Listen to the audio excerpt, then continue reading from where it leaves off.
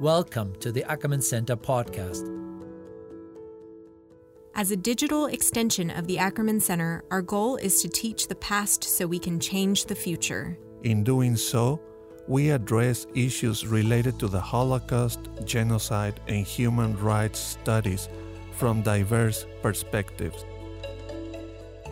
In this special episode, Belofsky Fellow Katie Fisher and Dr. Niels Romer take a walking tour of the Dachau concentration camp in southern Germany. This auditory experience captures the sound of the present-day landscape with its birdsong and tourist chatter, and is layered with historical context and references provided by Dr. Romer.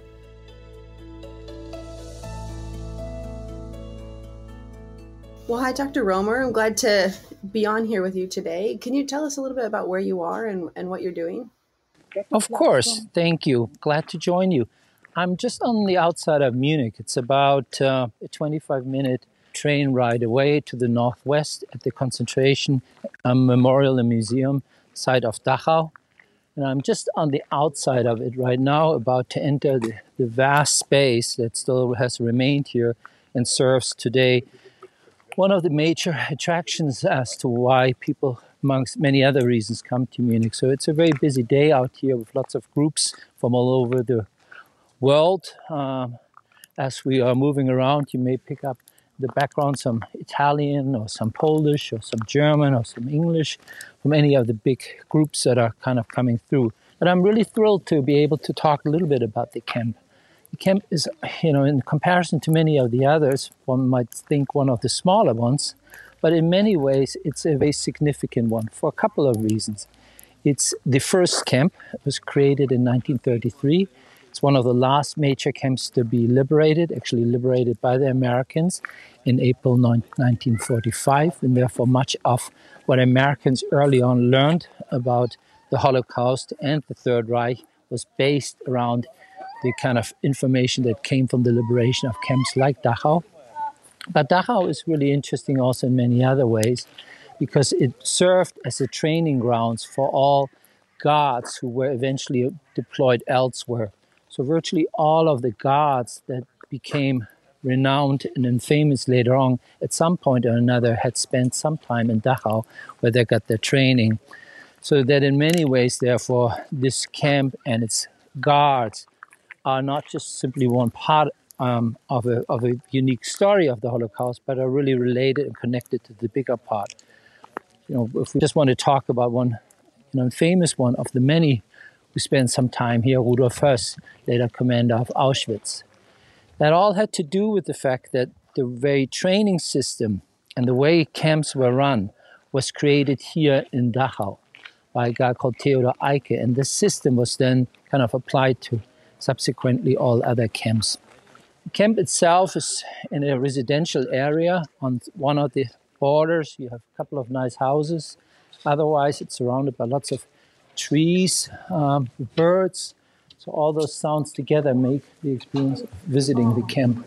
Right at the beginning, as one enters the camp, there's a recognition in honor of the 42nd Rainbow Division and other U.S. 7th Army liberators of Dachau concentration camp, April 29, 1945, who liberated the camp. I'm now making my way through the often seen and also found sign as I entered, Arbeit macht frei, work sets you free, which also adorns the entrance of this particular camp. The camp itself, just to give a little bit of history maybe, was created in 1933 and served initially for the imprisonment, particularly of political opponents, communists, socialists, members of the trade unions and the likes. It was initially at a smaller scale, but then over time its purpose really radically changed and it was massively expanded 36 to 37. So that today the compound forms a perfect, that's what I'm looking at now, perfect rectangular with 32 barracks in perfect symmetry aligned alongside each other. We're initially set up to host about 200 people each. By the time the Americans liberated these camps, there were about 2,000 to a barrack. All in all, it's believed that about 200,000 prisoners went through this camp. with the highest rates of people dying toward the end. But it's a vast rectangular space. You're struck by the perfect symmetry. And there you very quickly get an understanding that there's a sense of symmetry and power that equate here, that this kind of structure was designed to allow perfect control of the prisoners.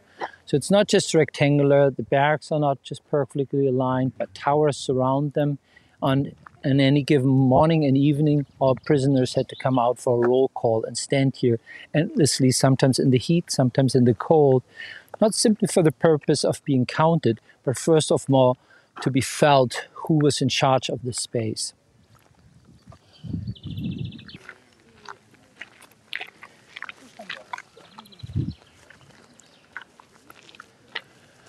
As we're walking toward the end, where the interrogation spaces and prisoner spaces were, maybe just fill in some more gaps. While initially in the smaller format, the camp really served mainly for political opponents, from 1937 onwards it becomes increasingly clear that those that are imprisoned are now also increasingly drawn from minorities that are also becoming increasingly persecuted in the Third Reich. And amongst them are religious opponents, religious minorities, Jehovah's Witnesses, gay, lesbians, but also an increasing number of Jews. Large number of Jews is incarcerated and sent to Dachau in the aftermath of Kristallnacht, but then most of them are again released in the aftermath once they secured in particular proof of their ability to leave Nazi Germany. There's at the end kind of endless row of rooms that served as a prison for interrogation, also for torture, for punishment, for any kind of forms of wrongdoings, alleged wrongdoings in this compound.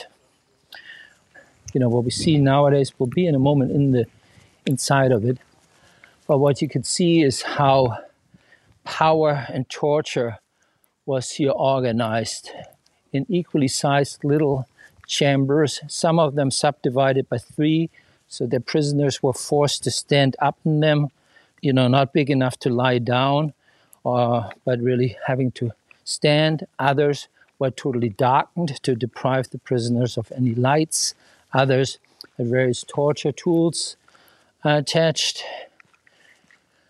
So it's the kind of sense of this camp being, first of all, in its earlier stages, one might say, up until 1939 roughly, a camp of prisoners of a totalitarian state before the outbreak of the war. Once the war breaks out, the prisoner population quickly changes and brings in more prisoners of war, while Jews in significant numbers particularly come to at the end of the war in 1944, 1945. But we'll get back to that in a little bit. I'm going to enter now this building.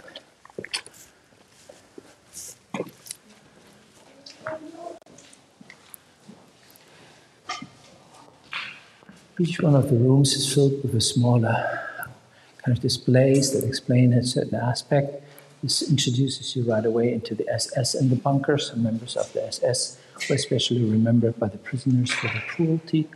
Some of them are kind of called out here with their individual biographies and where their whereabouts. Dachau is famous also for a trial that the Americans conducted right after the liberation, and so some of these guards eventually found their justice in those trials. I'm looking now at a hallway where there are roughly on the one side, I'd say about 20 rooms, each so a total of 40 that go off to the left and to the right. And each one of them gives you a sense of how these spaces were controlled. They have kind of small windows from the outside that allow you to look in and to kind of control the prisoners. Cells themselves are not adorned, are very kind of quote-unquote kept in its original state as much as it was possible without kind of doing any larger maintenance. What is the building made out of? Is it brick? Is it concrete? It's made out of brick, but then covered up by plaster, to look even. So it looks pretty unassuming from the outside. And it kind of has these various functions also, the interrogation, the actual prison cells. Here too. Interestingly enough, this is very much the site of the power of torture and interrogation, which means by itself it reproduces really the organs, so to speak, of this as they're governed here, rather than giving us a view of what happened to the prisoners. If prisoners surface here, they're largely surface through the quote-unquote official photos. The exception to the rules is here one smaller room with some testimonies that one can listen to in German, in English, in French, in Italian, in Spanish, in Czech, Polish, Russian, and in Hebrew. Largely, this is really, so to speak, about power of the perpetrators.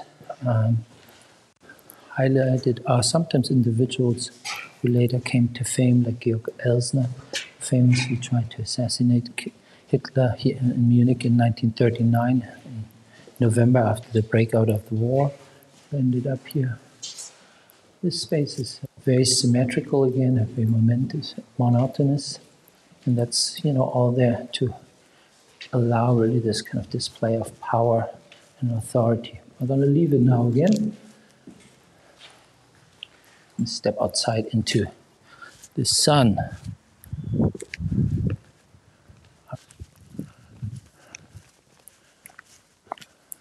So in general, the space is very exposed.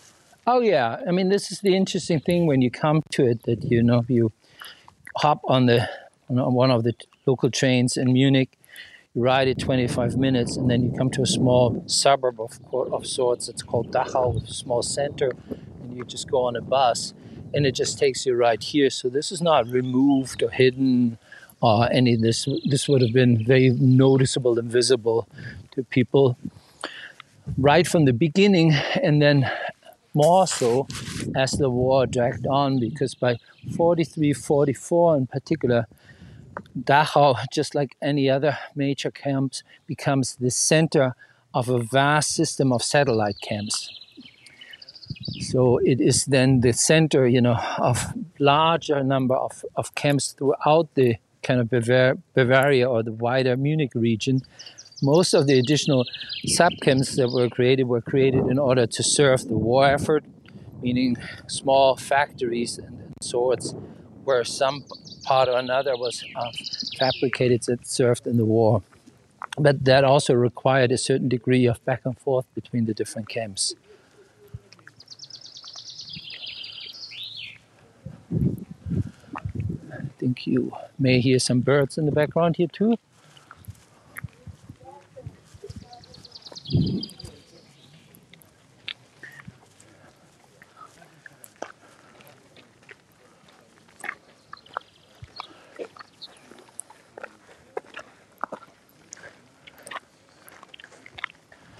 I'm again moving through the major centerpiece serve for roll call, and it's a space that would have increasingly become more and more populated as the prisoner population grew steadily more and more toward the end of the war. But interestingly enough, just as it was with many other camps, Dachau gets larger and larger the longer the war and the Holocaust drags on. And that brings also the largest Jewish population to Dachau than it ever did. Most of them come from Eastern Europe, but also from a good number of other places. And the Nazis are very methodical toward the end of the war. They're emptying these very smaller satellite camps that I talked already about and bring the prisoners to the main camp, and then tried very much to secure the control over these prisoners by forcing them onto these so-called death marches. And so one of these infamous ones puts thousands of prisoners still in April on the road with the goal of reaching Austria.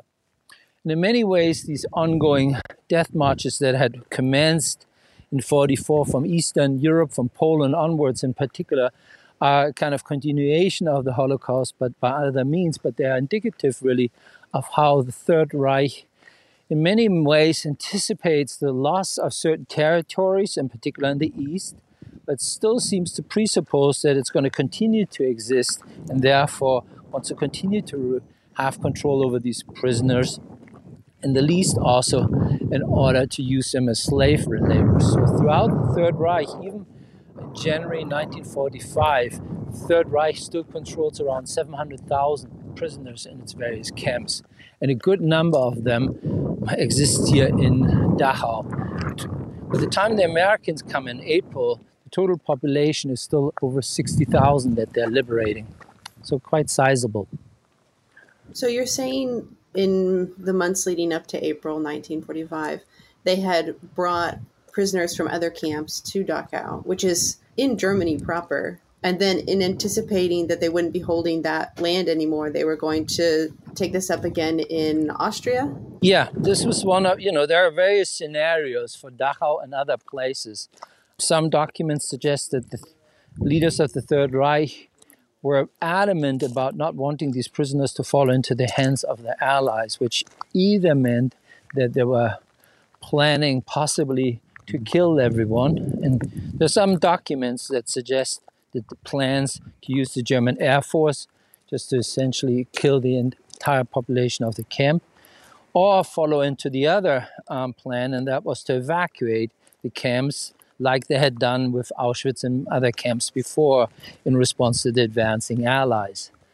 And so now, once again, there's this idea that the Americans may be closing in on Bavaria, but that there's still maybe an open route toward Austria, and that Austria may indeed end up being the last kind of retreat of sorts for some of the Nazi leaders and some of their military. That's at least what some of them believe, and their action kind of seemed to illustrate that. Why else would you put prisoners on one of these marches that late in the war? But for many other reasons, everything is obviously already lost. There's these few days between the Allied forces are advancing and then to be sort of sent out on a death march, and a few days later, Dachau to be liberated. The line between life and death is so thin. Martin Gilbert said that many years ago, that these last couple of months that in our minds are already associated with liberation or the defeat of the Third Reich coincided for many victims still with harassment, persecution, as well as with their death. So there's one of the exhibits here, they have displays about the death rates, the documented death rates in the camp. And there's highest toward the end, November, December, January, February. So from 44 to 45, you see far higher death numbers than you ever did. At the period closest to the time of liberation, but if you want to put it that way, also the time that is most dangerous, statistically speaking, as far as your possibility of dying here is concerned. Now I'm going to go onward to the other end of the camp or the compound, and this is where I walk alongside these barracks that were built by prisoners and served the enlargement of the camp. And then in the middle, a vast open space that is nowadays adorned by some trees left and right. And then on the perimeter, you would have had a barbed wire, but you would have also had prior to it what was called the neutral space, to which sometimes prisoners were chased in an effort to make them run into the electric barbed wires.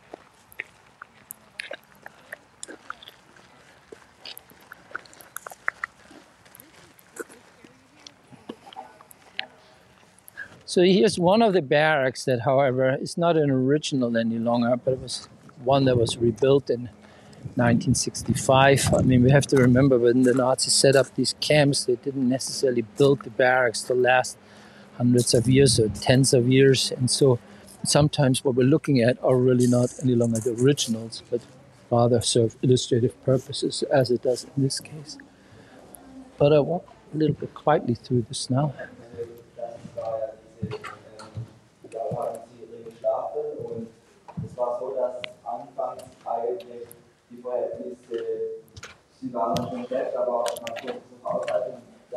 This was a school group. He just was one of the kids was just giving a talk about Theodor Eicke, the very man who introduced this system of controlling and running camps. See who else we can listen to here. The smaller groups now ahead of me, families.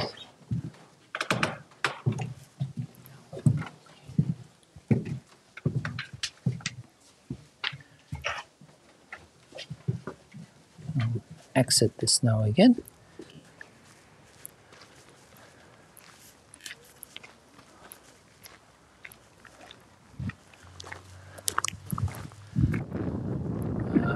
May just as a surround sound pick up here a little bit of wind. These barracks wouldn't have been heated or air conditioned. A prisoner in one of these barracks would have experienced that weather in a very physical way. It would have been unbearable. I mean, today it's a summer day, it's blue sky. There would have been no protection from the heat whatsoever. You put that together with the total overcrowding of those spaces.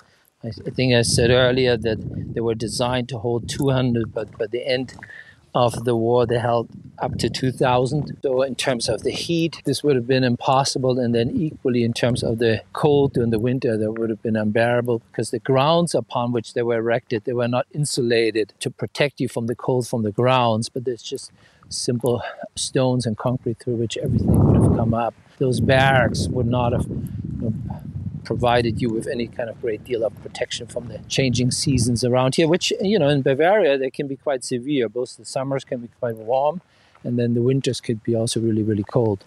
This is also on my other side. There were barracks that were specifically dedicated also to medical experiments of prisoners. So Dachau, amongst many things, becomes notorious also for to be known for these medical experiments that were conducted upon prisoners. I keep now walking a little bit more.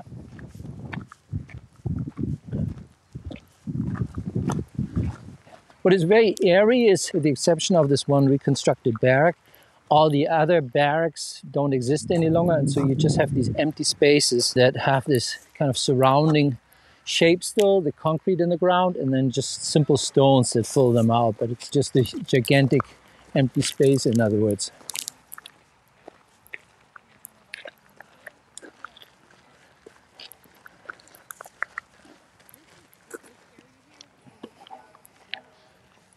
Head on is now this church-like memorial space with a big cross and a giant bell in front of it.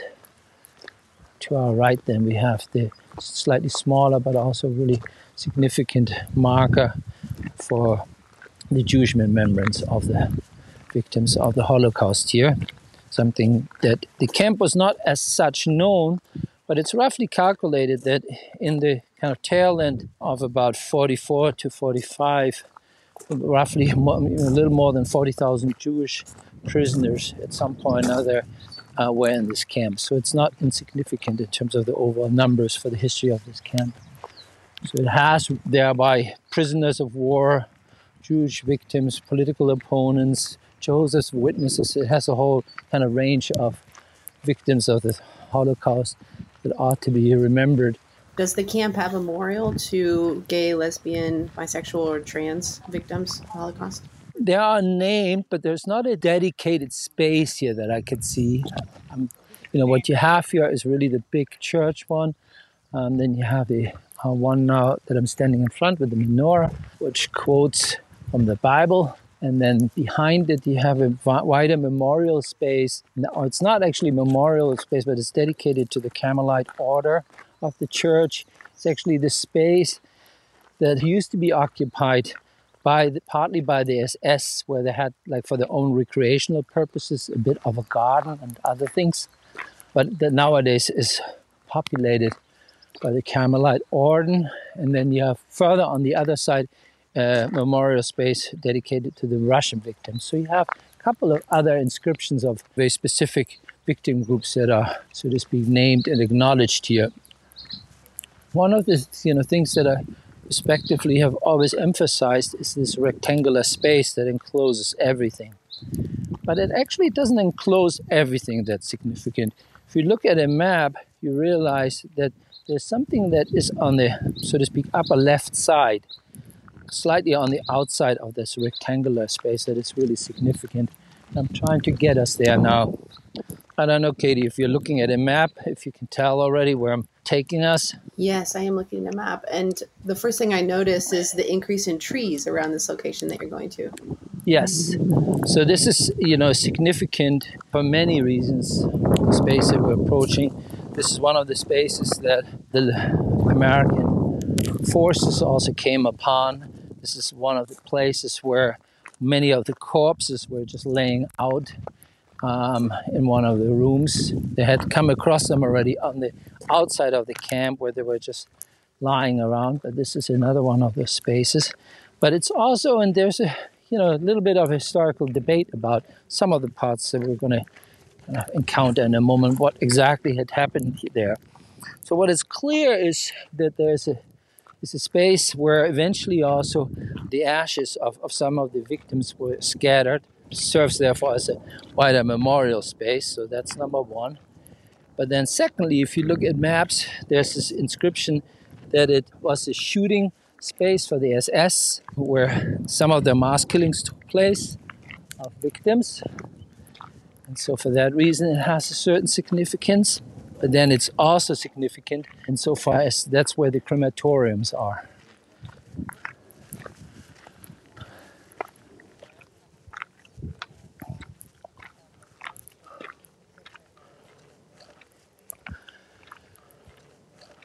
Really, outside of this core perimeter, which kind of tells you something also maybe that this was created a little bit later. It's one of the later architectural changes to the camp, but also maybe for the purpose of keeping it a little bit away from the main purpose of the camp. And we're now entering the former crematorium area, as well as the graves of ashes and execution sites. There's on our right side, bigger memorial stone with the inscription crematorium.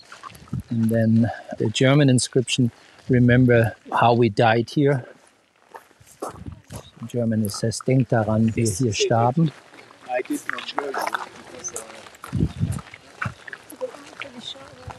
And they just passed by the bigger tourist group again. So now we're, from a historical perspective, we're entering a really gruesome, but also a really interesting space. So for starters, it's again one of these rectangular buildings. It's red brick stones. It's far smaller than the other buildings that we have entered. Kind of opens up from both ends in different ways. On its right side, on the outside, is a space dedicated for laying down of dead bodies. The space furthest to the left are like essentially shower spaces for disinfection. So therefore, the idea presumably is that on the one side, coming from the right side, bodies would have been moved in of people who had already been killed. And then from the left side, people were moved into these spaces who were still alive. I'm going to walk us now quietly through this. I'm going to talk a little bit more quietly. There are lots of groups in this, because this is one of the most gruesome places on this whole memorial site. I'm standing now on the far right, what was called the death chamber. This room was used to store the corpses that were brought from prisoners' camp to be cremated. And then if I move further from the right now to the left, I get into the next major building where the crematoriums are 4 big ovens dedicated to the burning of the corpses. Each of the 4 furnaces could cremate 2 to 3 corpses at once. The ovens were connected to the chimney by an underground canal. So this is a fairly elaborate construction. And it serves the erasure really of any remnants of the bodies that instead of being buried somewhere are just burned, turned into ashes.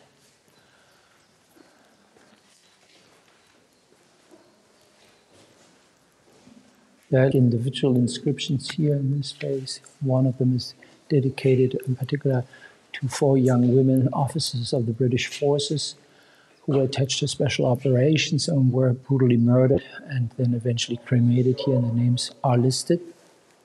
Now we, so to speak, have left the right side of the building Now we're moving into the left side of the building. And here again, the first room that we're entering is called Death Chamber 1. In this case, this is where the dead were to be brought before they were cremated, but now coming from the left side. Remember, we had entered already a Death Chamber 2 from the right side, but now we're respectively in the next one. If we move from this one further to our left, then we get to the actual gas chambers. That's what I'm entering right now. This particular gas chamber had a capacity of holding up to 150 people at a time. People who ended up being killed here would have been moved in from the space that I enter now, which comes from the disinfection spaces, then a room dedicated for them to undress until they would come to this space, and it's a steel door on either side, and on top of it, it says Brausebad, kind of misleading, as if it was a space dedicated just to showers. So this was a potential of mass murder. And this is now where it gets really interesting. Description, I'll read it for a moment. This was the center of potential mass murder. The room was disguised as showers and equipped with fake shower spouts to mislead the victims and prevent them from refusing to enter the room. During a period of 15 to 20 minutes, up to 150 people at a time could be suffocated to death through prussic acid, poison gas, or cyclone B. The catchword here is potential mass murder. So let me just maybe walk out of this, and then we can kind of discuss this for a moment. Just remember potential mass murder. Let me just, if I exit now the building on the, so to speak, on the outer left side. So one of the things that's really this day controversial, and I think you can see this, is in most other places that I've come across here on the Dachau memorial space, there's very specific mentioning of the numbers of people who died when, and so on and so forth. Here we're looking now at the gas chamber, and it says it was for potential mass murder. And so one of the questions that remains to this day and has been discussed quite controversially is whether this gas chamber was actually ever operational or not. If you look at the memorial's website, or if you Google Dachau, then you will more likely constantly come across the fact that this gas chamber was built in 1942, but that often it's then said and repeated verbatim almost from one place to another that there's no evidence that it was actually ever used. The question is if it was never used or not, but what is possibly at stake here or not. This was something that was vigorously debated in the 1960s in Germany, and the idea that there would have been a gas chamber in one of the camps in Germany, this was a big issue.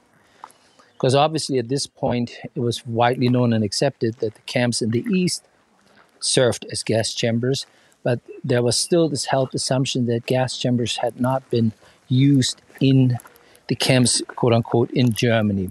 And so in many ways, there's this ongoing kind of debate, therefore, about it, that on the one side, the website mentions the construction of it, dismisses it, however, that it was not used. And here, the actual site, though, seems to be very specific. And the inscription then details what this could have done, but it's all without mentioning whether it ever did that or not. What I find interesting is just the simple evidence of the building. And that's why I spent a little bit of time on it. So I said the building is a big rectangular that essentially, so to speak, served from both ends. It has in the middle the crematorium. From the right end, bodies would have been brought in. They were assembled and then moved into the crematoriums. Whereas on the left side, all the way to the outside, people would have been brought in, first of all, put through what looked like a disinfection room, then a space where they would have had to undress, and then they would have had to go into the gas chamber that then moves you again over directly into the neighboring room where the crematoriums are. So whether used or not, what's clear, I think, from this way it's lined out, that it's really integrated into the overall structure. It's not a late add-on. It's not, on the outside or something like that. It's really built into this overall structure. I find that really interesting that to this day, it seems as if one remains a little unsorted as to what this actually is and how it may have been used or not. But suffices to say that by the evidence, physical evidence that exists here, it's a chamber that was integrated into a larger construction of a building that served the killing and the burning eventually of corpses. So that's why, Katie, I think this is like I was trying to say earlier, a particular gruesome, but also to this day, a really, really interesting space, because it also speaks to the kind of complicated forms of memory that, without, engaging any kind of questions about denial, there's still a reluctance, for example, to think about the possibility that gas chambers actually existed in camps, quote unquote, on German soil. So what do you think about that, Katie? Well, it's very emotionally moving to hear you walk through that space and to hear the audio change as you're in there. And also to think about a building that's constructed for the purpose of industrialized death. It's a conveyor belt, and that you don't enter there alive and leave alive, essentially. And it's something that we tend to associate most often with the death camps in the East, and then eventually also with Auschwitz. But here on a smaller scale, it's this red brick building with a chimney, which is very purposely designed to fulfill exactly that role that you just mentioned. It's a conveyor belt to either discard of bodies or to kill people on a larger scale. And considering that outside here was also where the mass shootings took place, this was the major killing site, in other words.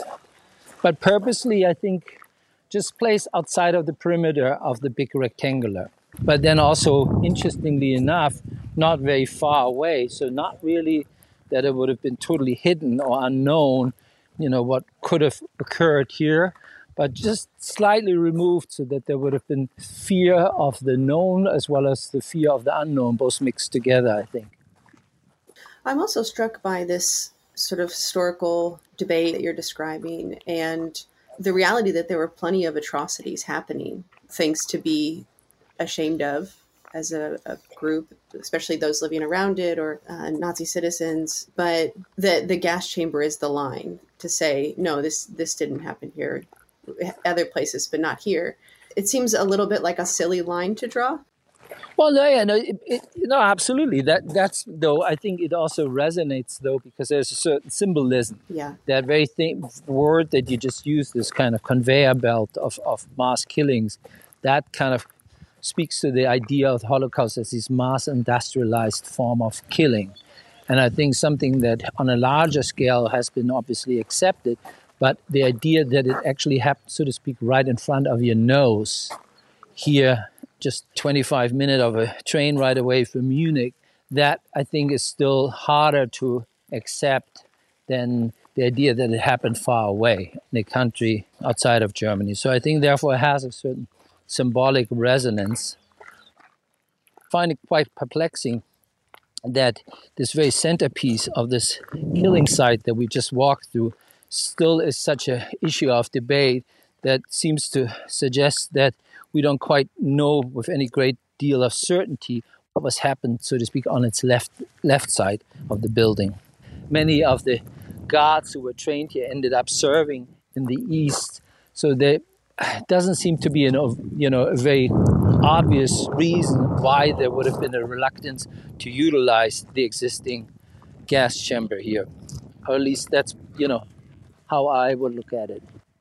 And if this is the training space where they invented so many other forms of camp management and surveillance, why would they not also have used this as sort of a training ground? Yeah, very, very well put. It's interesting, these memorial sites like this Dachau one, there are memorial spaces, there are sites of memory, but there are also very clearly places of research. And Dachau all along has had a very steady production of scholarship about it from the immediate aftermath of 45 also, because various of the displaced person camps were created just surrounding really Dachau and were located not far from here, so that for survivors it was also easy, so to speak, to come here and to kind of get a sense early on of what had transpired here. The other last part, and we didn't talk much about that, but that Dachau is also very famous for. We most often, when it comes to the end of the war and the Holocaust, think about the Nuremberg trial, the big, trial that established, the kind of idea of justice after all of this. But what we often forget is that even prior to it and alongside with it, the Allies conducted also various other trials often associated with particular camps. And so there was a very famous Dachau trial from 1945 that stretched on for several years that resulted in swift judgments for the perpetrators. And so that forms also part of the special exhibit here that kind of thinks again about the perpetrators and their guilt and responsibility. I'm thinking about some of these historic maps of the area and the size of the prisoner campsite of Dachau compared to the SS training camp size. And then looking at a contemporary map, and it looks like many of the SS barracks, if there are any that are still being used today, of course, they've been repurposed. Well, it has been, largely repurposed immediately, even after the war. The Americans used it initially as an internment camp.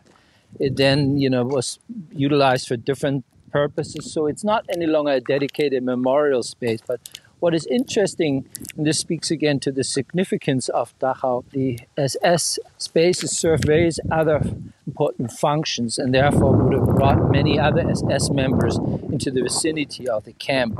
And while not all of them served in the camp, they would have been nonetheless integrated into it and would have been fully aware of the things that were going on. So if we want to think about, how much this was in plain sight, it was very much in plain sight.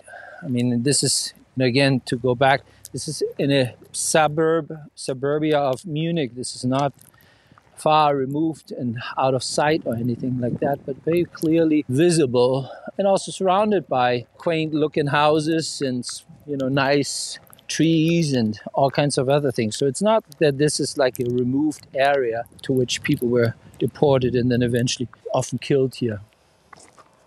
And it wasn't necessary for them to hide this kind of industrialized death? No, I don't think so, because I think in the larger, this maybe goes back to our conversation about the gas chamber.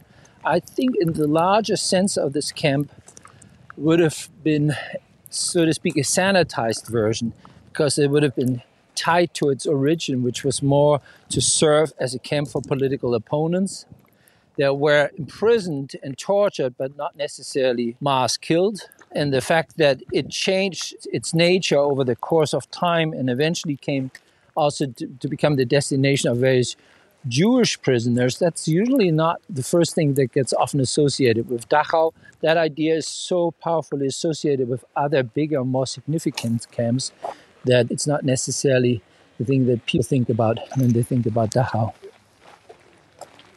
Thanks so much, Dr. Romer, for taking us around Dachau and being our tour guide, bringing your expertise and your historical understanding and sharing that with us.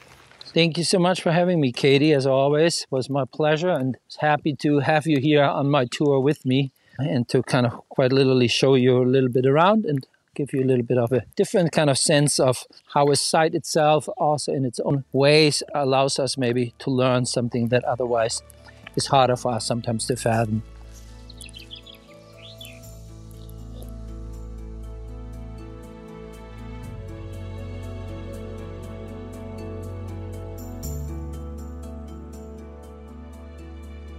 This podcast is hosted by a team of dedicated faculty and research assistants at the Ackerman Center for Holocaust Studies. You can learn more about our work and find upcoming events at our website, www.ackerman.utdallas.edu.